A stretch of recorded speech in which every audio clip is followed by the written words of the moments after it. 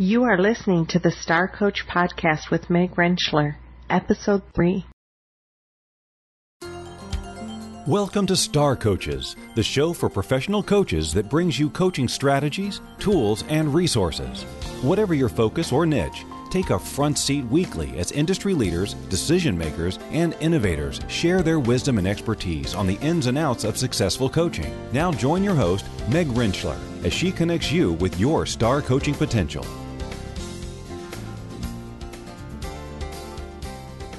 Hello, Star Coaches. This is your host, Meg Rentschler, executive and mentor coach, speaker, and author. I want to welcome you to today's show. As professionals, it's our responsibility to keep our skill set fresh, to continue to build our coaching muscles, and remain curious about different ideas, new information, tools, and resources that are available to us that help us fine-tune our skill and help us to better meet the needs of our clients. One resource that's readily available is the plethora of reading material about coaching in all aspects, from skill building to practice building.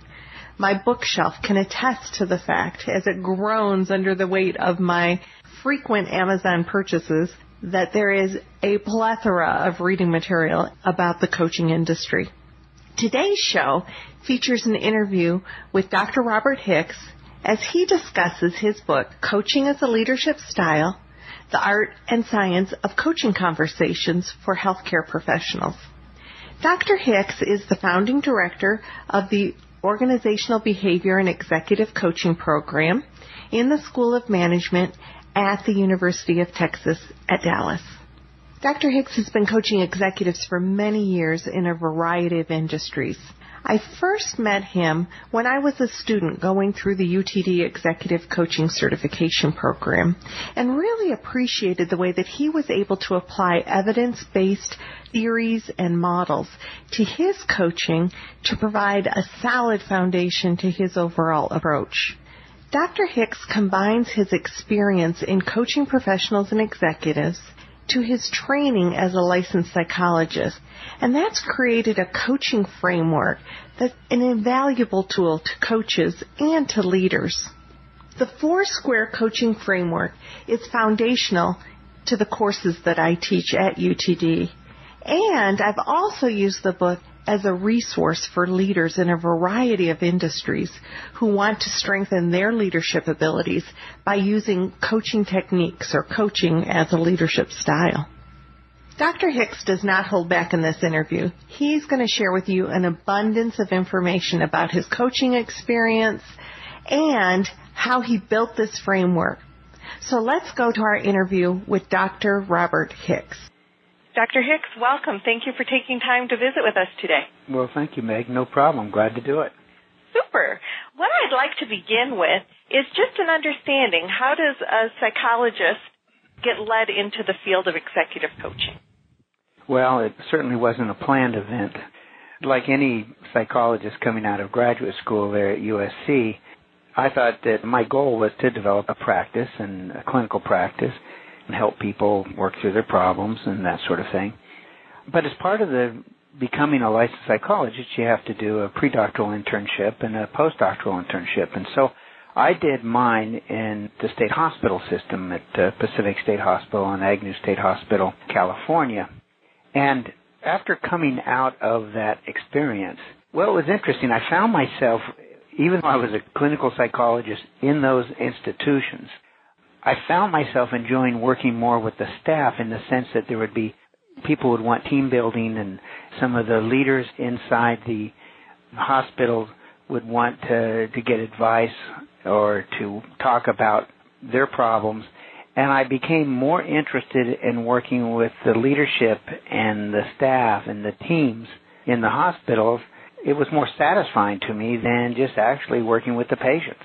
So when I finished my internship and I came out of, and I took my licensing exams and oral exams and all that, I decided to try to move into a different direction. And so I initially began working as a management development specialist at Lawrence Livermore Laboratories. And that was an interesting experience, especially during that time, because it was a nuclear research laboratory in the Cold War, and it was interesting But again, I got to work with managers and teams, and I found it really satisfying. And over time, I began developing an external practice. And I left Lawrence Livermore Labs to pursue an independent practice as a consulting psychologist to organizations. So during that time, I probably worked primarily on typical consulting psychologist issues like selection and assessment and team development and organizational change, but also the specialty around leadership development. As I began working with different organizations and top leaders, I found myself in a lot of one-on-one conversations. Well, here I am, a newly minted psychologist. Yeah. And I'd be sitting down with a CEO of an Occidental Life or someone like that, and they would want my advice around how to handle a particular individual or what to do with their team. Well, I didn't know anything. You didn't let them know you didn't know anything? No, because as a consultant, you let them know you don't know anything. That doesn't bode well for your long-term financial interests. So I only had one choice. Since I didn't know anything, I figured, well, shoot, I'm going to fall back on my clinical training, whether it was the more humanistic, client-centered training of Carl Rogers, whether it was the solution focus, or back then it was called brief therapy, and some of the different models. And so I began just falling back on those and going into an inquiry process and asking questions based upon what I knew I could do as a clinical psychologist. And little did I know at that time that I was really coaching, but they didn't call it coaching back in the early 80s. So I found that interesting. And over time, I began thinking, gee, what am I doing here in terms of how am I constructing these conversations such that just through an inquiry process alone, people seem to be able to work through issues and solve problems. Now, there was the typical, like the Rogerian belief that the person has its answers and part of your responsibility is just to help the person get those answers out of him or herself. And it's very similar to what coaching is now. So over time, I began just developing some different ways to do that using those evidence-based theories. And that's what I guess I began to enjoy. That's what clients would start hiring me for. And then lo and behold, a decade later, I heard it was called coaching. And at some point, you actually became the founding director of the coaching program. How did that happen? Well, I had this practice for over 20 years in the Bay Area. And one of my clients was Transamerica Insurance Group, and they ultimately moved out to Irving, Texas, Las Colinas, actually. And while I was here, I began meeting people at the University of Texas at Dallas. And it was TIG that first brought me out as maybe an offer to come out and handle all their professional and organizational development. So I came out and wanted to kind of get away from California in a sense. I liked the opportunities that were here. And once I got here, unfortunately, 9/11 occurred.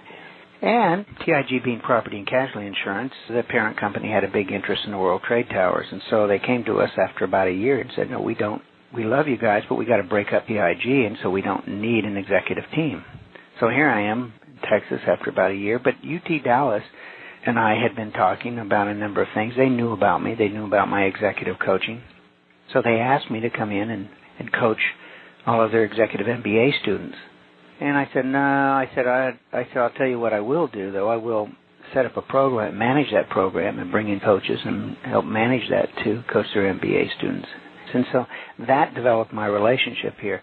And it wasn't long after I was here and I began to interact with other coaches in the area and begin to look at coaches and what they brought that I said, I think that if coaching is ever going to go from vocation to a profession, such as counseling or psychology, it's going to have a university base, and it's going to have to go through, just like those professions did, the developmental process that can only occur in academic settings.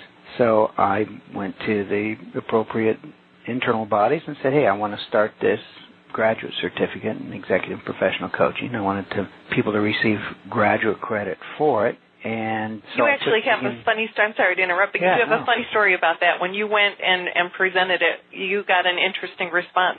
To show you, what they thought about. And I think, first of all, UT Dallas now is probably one of the leading, if not the leading university in this, I think, executive coaching in the country. But when I first presented it to the different committees, the first committee I presented to, I said, okay, I want to bring in this coaching program. And one of the professors on the committee said, well, shouldn't that be in the athletic department? That's what they thought coaching was about. And I said, no, we're talking individualized leadership development in this case. And so I had to kind of educate the institution about it as we went through it. So it was kind of an interesting process.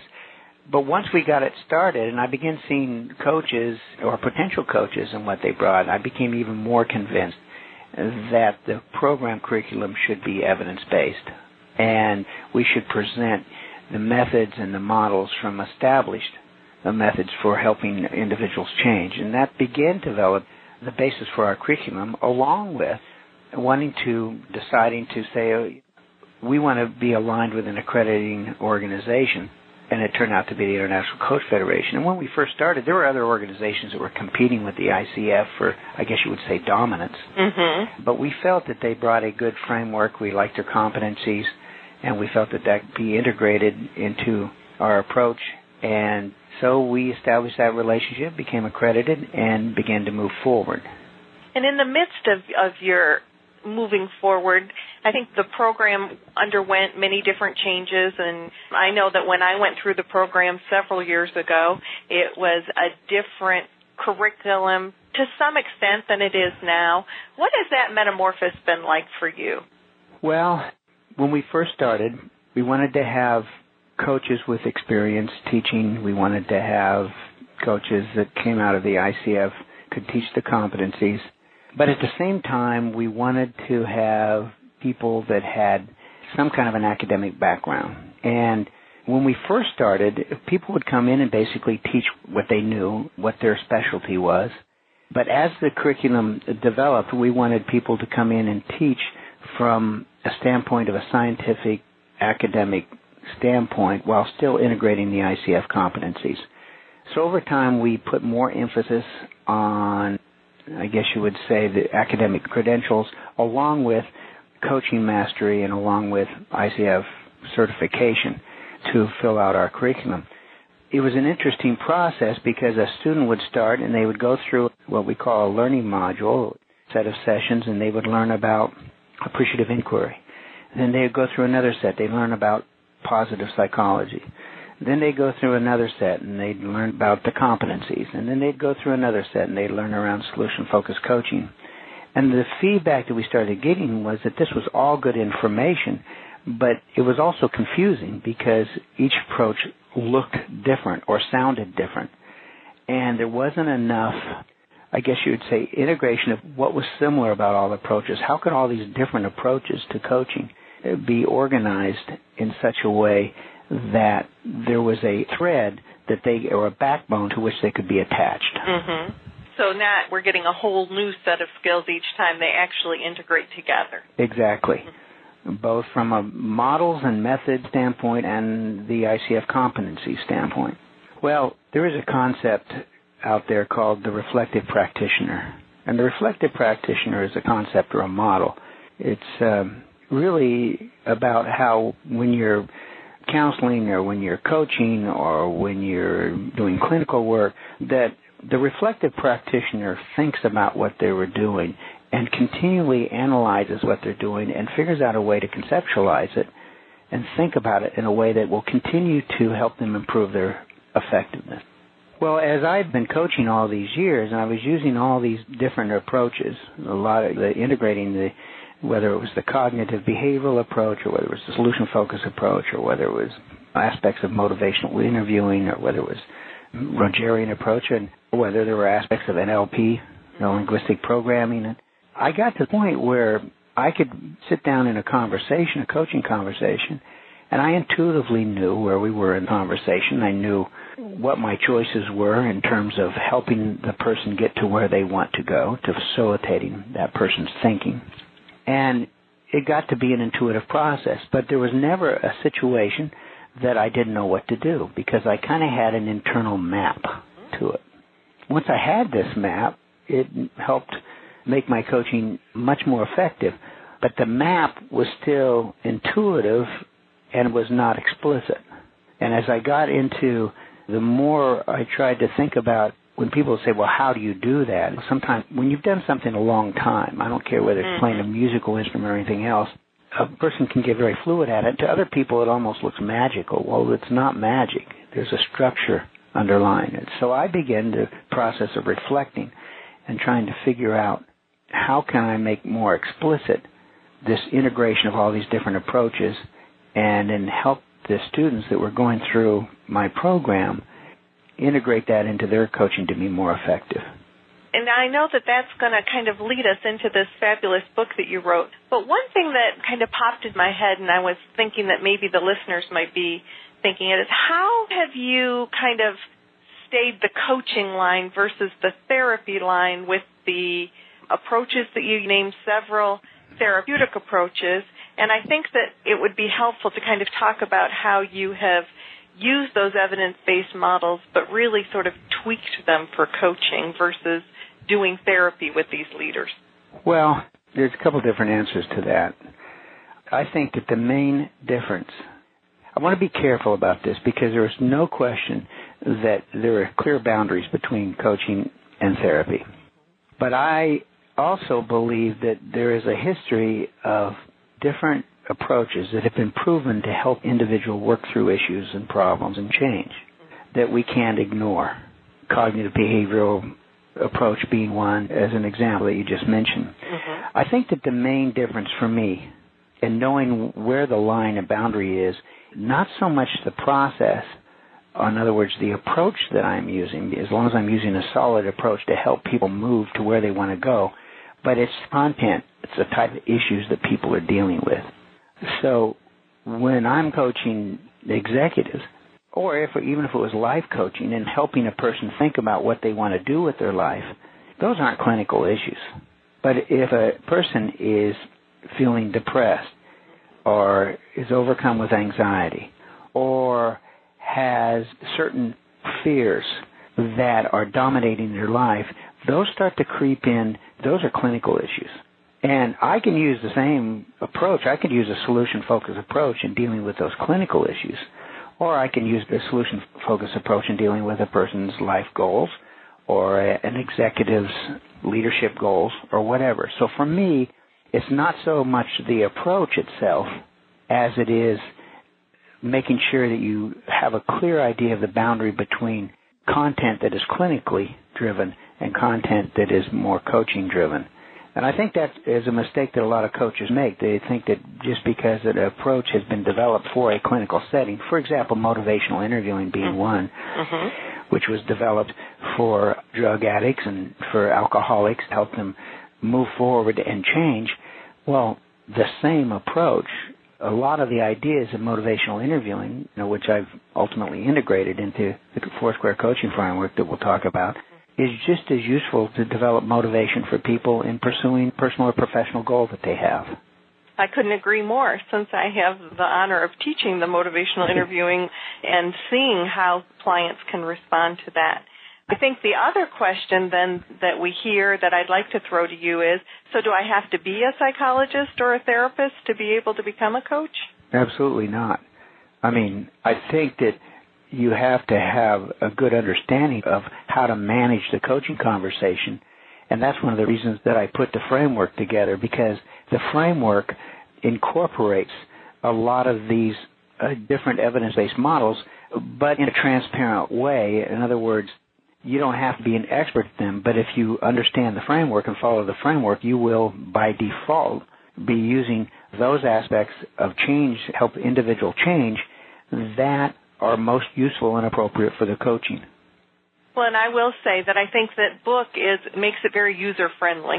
It does break it down in such a way that you don't have to have an advanced degree in psychology to be able to use the history and the evidence-based models that have been there, building the foundation for those of us who, because coaching is definitely a helping conversation, those of us who are working with people who'd like to get to a different place. Yeah, I'll say something else about the book. I'll talk a little bit about maybe how I came to that. But it's important for people to realize, the publisher wanted me to focus on the industry of healthcare because it's prominent in our social, political society at this point in time, and there's a lot of opportunities there.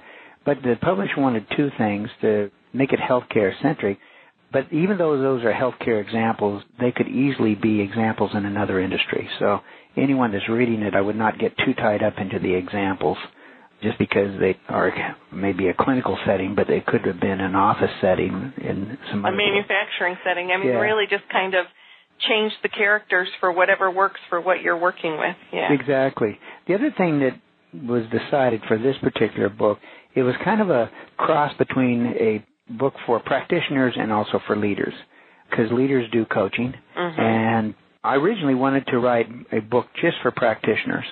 So this has a lot of practitioner elements to it, but it also has elements for people that are in leadership and managerial positions that want to use aspects of this for their own coaching in those positions. I hope at some point be able to expand the just practitioner portion and write a separate but related book just for practitioners. But there's enough stuff in here that will be helpful for any practitioner, I believe. Well, and I would have to agree with you. I've used this both with teaching the concept and teaching the framework to coaches, as well as giving this book to leaders that I've worked with in different industries, really with that same disclaimer. It doesn't matter that you're not in the healthcare profession, because this book will help you to be a better leader. Exactly. I have this map in my head. I'm reflecting on how can I make it more explicit for people to be able to use it as a tool, as a framework to help their coaching conversations be more productive. Okay. Let me go back a little bit and mention something. I mean, you've heard the phrase that coaching conversation is a client-driven. I'm going to say something a little controversial here. It might seem out of place at first, but hear me out. I think it's a myth that the coaching conversation is client-driven. Let me explain what I mean. You have to talk loudly over the gas. Yeah, I know that.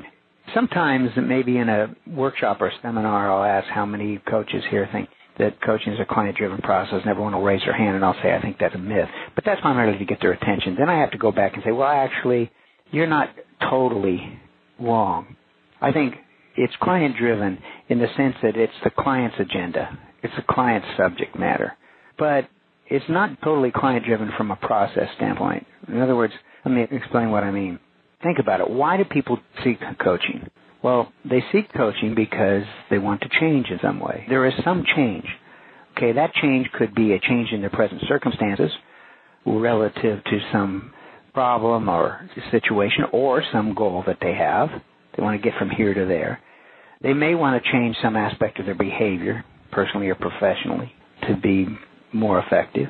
They may want to change their capabilities for some kind of developmental purpose, or they may want to change in their career aspiration. But the key is there is a change. I mean, people don't go to coaching just to have everything to be the way it is now. Right. There is some difference. There is some change that is a result of the coaching process. That is client-driven in terms of what they want. But creating change is a heuristic process. All of those who have coached know that it's not just a matter of a formula that you can just say, okay, it's just A, B, C, D, and then we get to E.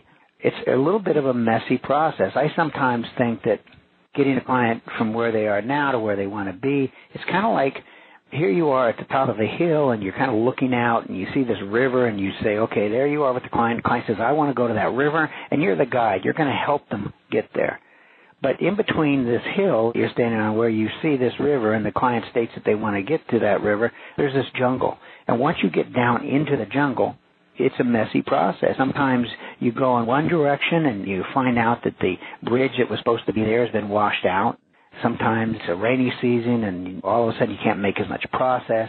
So creating change is a heuristic process, and therefore coaches need to be experts in that process, in the process of the heuristic process of change.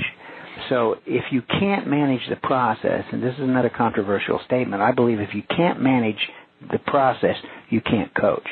Now, really sort of coach's responsibility to hold that structure, to be the guide. Yeah, to be. It's like being a safari guide. I mean, if you're out in the jungle and you're a safari guide, those people that you're on the safari, they expect you to know where you are in the jungle. Mm-hmm. They expect to know what happens if they go in one direction and the bridge is washed out. They expect you to figure out how to get to another direction to help them get to where they want to go.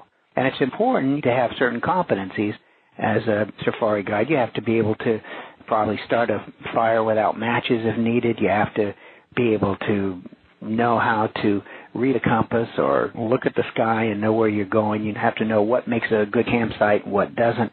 So there are certain competencies. They tell you what you have to be able to do, but sometimes they don't tell you exactly when to do it or even how within the context of what you're trying to do. And the same thing applies in coaching. You have to have certain competencies, but at the same time you have to have a map so that you know when and how those competencies can be best used. Okay? So you have to understand the terrain so to use those competencies. And what I found is that the framework that I began putting together was really like this process map. It helped me, once as a reflective practitioner, I was able to make my process explicit so that I knew, based on what was client saying and where we were in that jungle, in that conversation, in that coaching conversation, I knew where we were and I knew exactly what my options were to help or to move the conversation in such a way to help the client get what they wanted, he or she wanted. And so I think that good coaches, competent coaches, have to know where they are. If you don't know where you are in the conversation at any point in time and what your options are, then you're limited as a coach. And what do you mean when you say know where you are in the conversation? Well, if a person is talking about something, how do you know, for example, take the example, a person sit down and, what would you like to talk about today?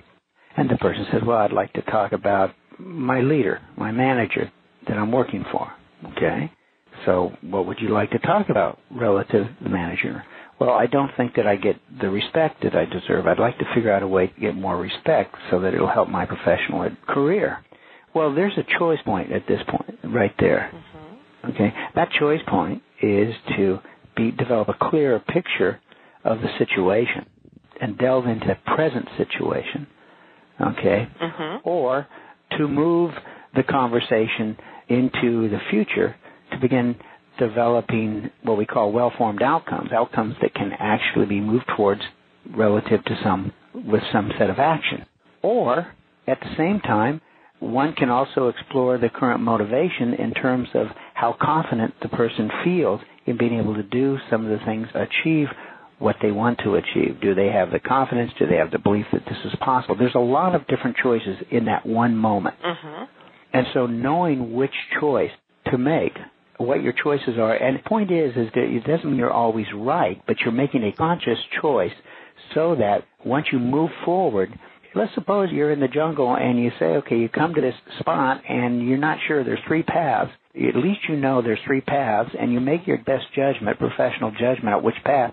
Maybe the bridge did wash out, but then you know you back up and go a different path. The point is you're conscious about the process you're using.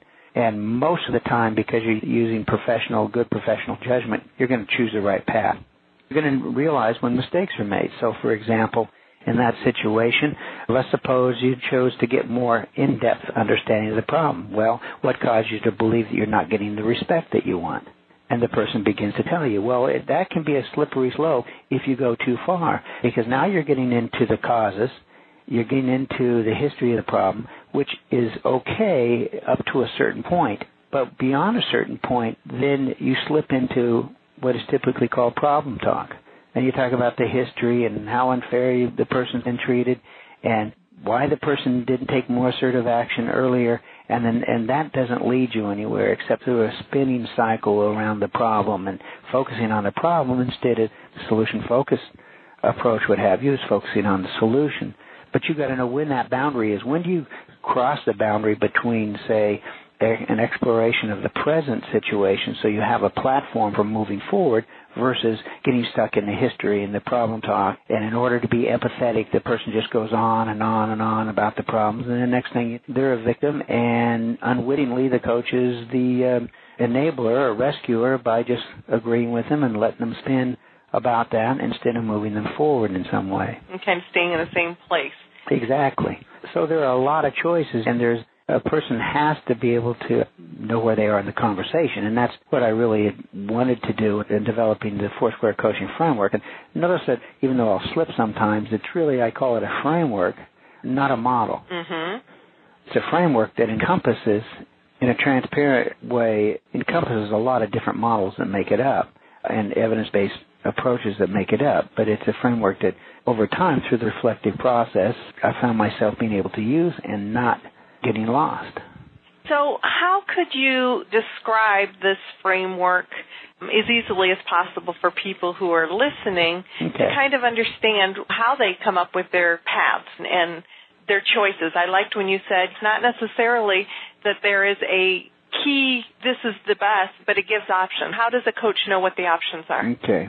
Well, all right. So as I began to think about organizing my experiences and what I was doing in a coherent way so that I could make it explicit and teach others how to do it, all right?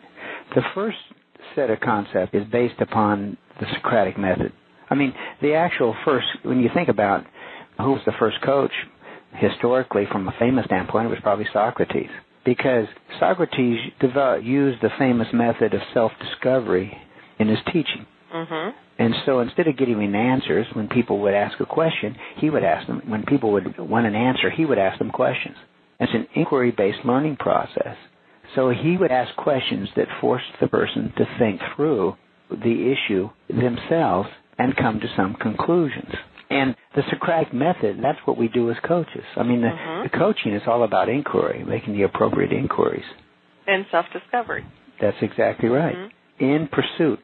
Coaching is making inquiries in the pursuit of self-discovery, whether on the part of the person, whether that self-discovery is about where they want to go or how they're going to get there or what assets do they bring to the table that will help them get to where they want to go and all of that. So there's two processes to the Socratic method, and that is to support and challenge. I mean, support means to encourage and strengthen and validate, reinforce, and to clarify. And challenge means to confront, to question, to test, and to dare. Mm-hmm. Okay, sometimes I think about it, challenge, what you're trying to do is produce productive discomfort.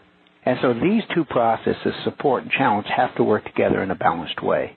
If you just do nothing but support, which means encourage and validate and reinforce, that's all well and good, but there's no movement. So kind of fall in a place of being an enabler or a rescuer if all you're doing is supporting. No question about it, because people will, a lot of times, client will want you to just enable them to be victims in some cases. In order to get out of that, so that people can create their own movement, coach has to be able to challenge the other person. And now, if you challenge without support, then it can become confrontive. And you're a bully. Yeah, exactly. But if you support without challenge, people feel good, but there'll be no movement, no learning. So challenge without support compels change, but creates a combative environment that can lead to kind of intellectual sparring and defensiveness. So the idea, the first idea in the framework is, as I started thinking about it, what do I do as a coach? What have I been doing for the past, when you said 3 decades, what can I tell you? I would prefer to, I'd like to let everyone know I started when I was 12. Well, and that is important. And since nobody can see you, that is important to clarify. Self-esteem. Anyway, so that's when I thought about what do I do then? I support and I challenge, okay? So that's essentially the process, but what do you support and challenge? Well, you support and challenge the content of coaching. And when I talk about content, there's only 2 types of content, okay?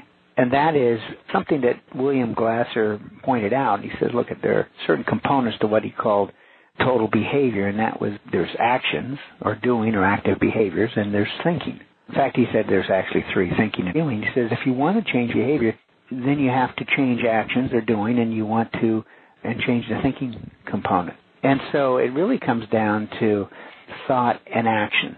You're really helping people change either their thinking or their actions in order to get where they want to go. So if you put those two, the idea of thought and action as being the content of coaching and the challenge and support as being the process of coaching, then you can imagine this 2x2 framework. And on one hand, on the upper left, let's suppose you've got support going across, and down you've got thought, so you've got support for thought, and then down below that you have challenge for thought. And then the upper right, you have support for action, if action is the right-hand side, and you've got challenge for action down below. So these 4 quadrants, or phases, or stages, or points in the coaching conversation is a nice way to think about where you might be as a map. And I use this sometimes. It's almost kind of like Disneyland. You have a map of Disneyland, and you see Tomorrowland, and you see Adventureland, and you see Fantasyland. See these different lands. If you're going to get around Disneyland, you kind of have to know which land you're in and which path you're going to take. Now, am I going to go to and what happens in those lands? Yeah, what goes on. So each of these little lands or stages then has certain objectives and requires the use of specific methods and practices. And those specific methods and practices stem from evidence-based models that are out there that we know have techniques that work. And each of these points, each of these 4 areas, these 4 stages, you can be in it for 30 seconds or you might be in it for 30 minutes, depending on how the conversation goes. Mm-hmm. And there's nothing magical about where you start, although there's some obvious places to start, but nevertheless, you could be at any point in the conversation and move to these different quadrants throughout the conversation. So once you understand where you are, what you're talking about, and a lot of times what they're saying tells you what land you may be in. Once you know that when you hear something from a client, that opens up a door to a particular area, then you can naturally and in a very fluid and natural way move the client in that direction. Let me give you an example. Please do. Before the example, let me give you a simplified understanding, and I'm going to oversimplify in terms of what the purpose is for each of these quadrants. Okay, so again, and you've got in the upper left, imagine in your mind this 2x2, and imagine up at the left quadrant you've got support for thought. In the lower left you've got challenge for thought. In the upper right you've got support for action. In the lower right you've got challenge for action. Well, let's suppose a person in the upper left, the support for thought. Very simply put, the purpose of what you're trying to do in support for thought, as it says, provide support for thinking going forward. Well, how do you do that? You have to develop rapport. So anything that you do to develop rapport with the person, to let them know you're paying attention, to let them know you're listening to them, whether that's using reflective listening, such as the Rogerian approach would do, you're developing an atmosphere or you're supporting a thinking or conversational environment. The other thing you're trying to do in support for thought is understand their present situation or clarify their present situation. And sometimes you clarify their present situation not so much that you need to understand it, so much as sometimes the clients are so wrapped up in their narrative that they need to clarify their own thinking. Mm-hmm. For example, the client that says, I want more respect. What causes them to believe that they're not getting the respect to this point? And that's kind of clarifying how do they get to their present situation. What is their present situation like? Now, I'll go in a certain sequence. You don't have to go in the sequence.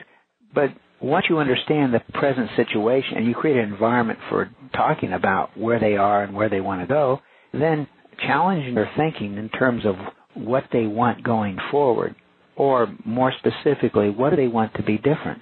If a person says, I want to talk about my boss and the fact that I'm not being respected, well, implied in that is that the present state is not acceptable. Mm-hmm. Or whether the person says, I feel stuck in my career, implied in that statement is that that's not an acceptable place for them, and they want something to be different.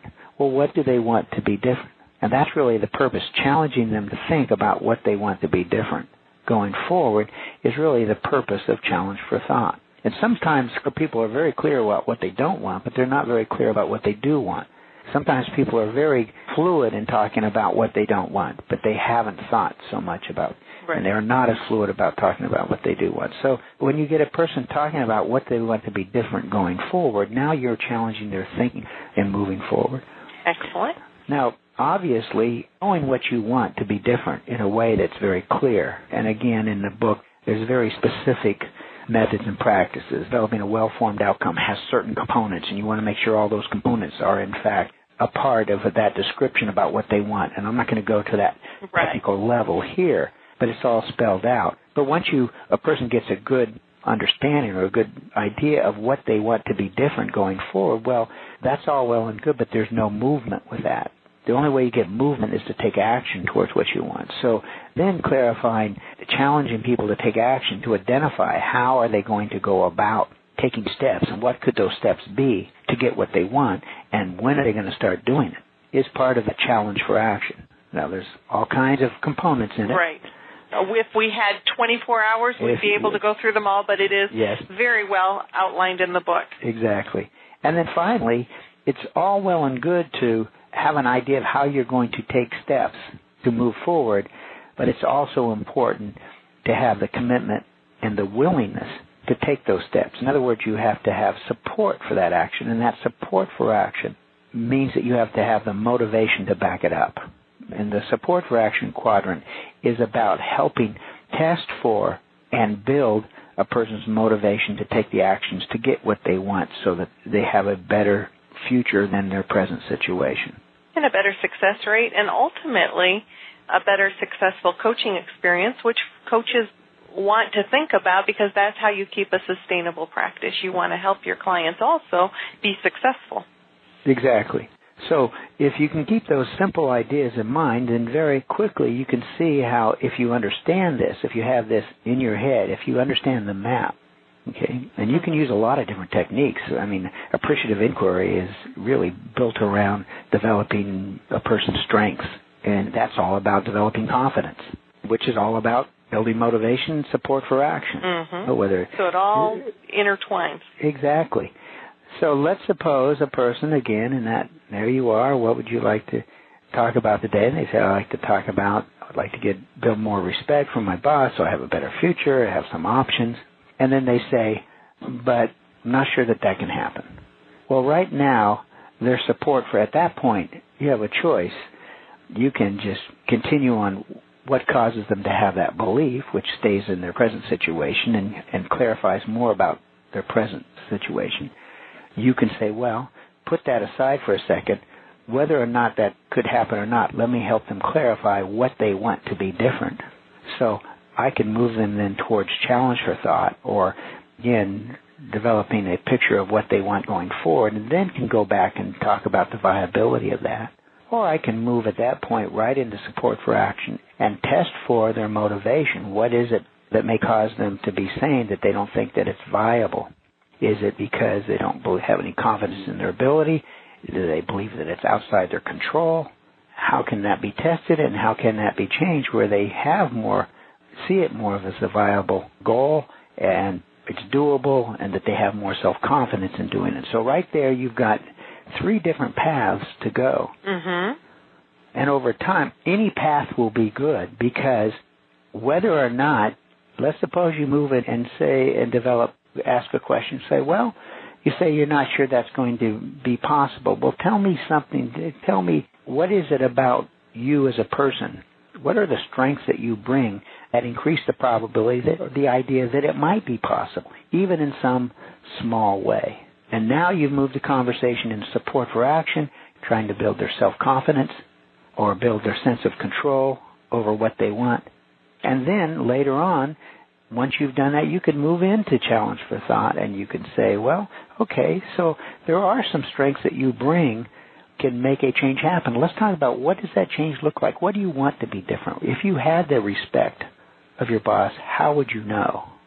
So it's not a matter of whether you're not going to ignore one forever. It's just where you're going to start, and then eventually you're going to get to the other ones. Right. Even if you started out in that present situation and say, well, I would like more respect from my boss, but I'm not sure that's possible.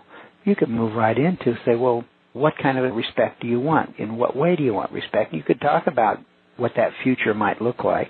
And then eventually you're going to have to test how confident are they in their ability to take action in order to get what they want.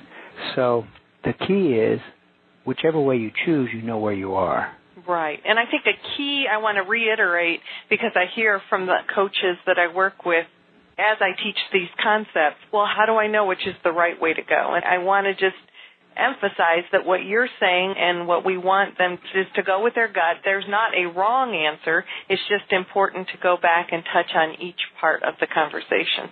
So if you choose to go to support for action, then you'll just want to be certain that they're clear about what they want to be different going forward, that they move into challenge for thought, or that you move into their first steps into challenge for action. That's exactly right. If I were to write another book for the practitioner, I would insert a concept. You've heard me talk about the reflective practitioner, but I would also insert a concept called the informed practitioner. And so you're going to use, as an informed practitioner, you're going to use your best professional judgment as to where you want to go at that point in time. And over the more experience you have, the more that's going to probably be the correct choice. But it doesn't really matter ultimately. The point is, as long as you know where you are and you're consciously making the choices to go into a particular area, visit a particular land in Disneyland, you know you're going to visit the other ones anyway. Mm-hmm. So it's all mostly just a matter of sequencing. Because ultimately you have to get to all, if you're going to see Disneyland, you have to get to all, say, 4 lands. Let's just use that. And in this case, if you're going to help a person, you're going to have to move through all 4 quadrants. It's just a matter of how you're going to sequence it. And the key thing is knowing sort of the purpose of each quadrant, so that if you're familiar enough with the purpose and you think, okay, I understand where they are right now, I understand what they want to be different going forward, maybe I even have the very first steps that they want to do. Gosh, what am I missing? What am I missing? Oh, how motivated are they?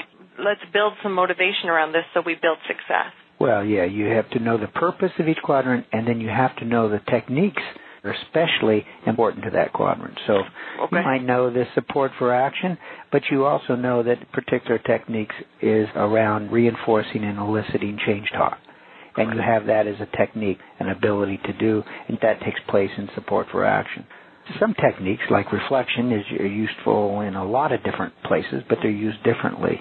The point is that you understand the purpose of what you're trying to do, and you understand what techniques and skills will help you at that point, or put it another way, competencies that you might use to move towards that and complete the purpose. Exactly, which you have done a wonderful job outlining in your book, giving not only the purpose, but the methods, the competencies to get there.